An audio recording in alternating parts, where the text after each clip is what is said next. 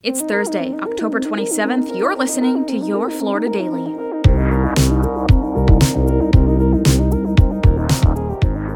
I'm Katrina Scales. 3 people are dead after a fiery crossover crash on I-75 in Marion County. The crash shut down the highway for hours yesterday. Troopers say it happened after a dump truck and a car collided in the southbound lanes before both vehicles went through the median into oncoming traffic, crashing into other cars, and then catching fire. At least 2 others were hurt and taken to the hospital. An investigation into a couple of stolen semi-trailers leads authorities to a meat crime ring based in Florida. Law enforcement in the Midwest say $9 million worth of raw meat was stolen across 6 states.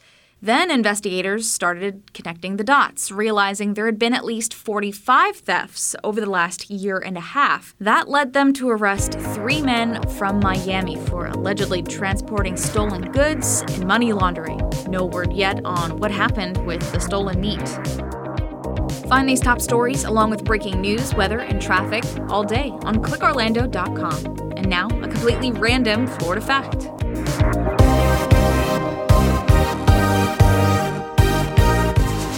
Think the Postal Service is slow these days? Well, it's a whole lot better than it was for the folks in Miami and Palm Beach back in the 1880s and early 1890s. Back then, letters were delivered by a mail carrier traveling on foot along the barefoot mail route.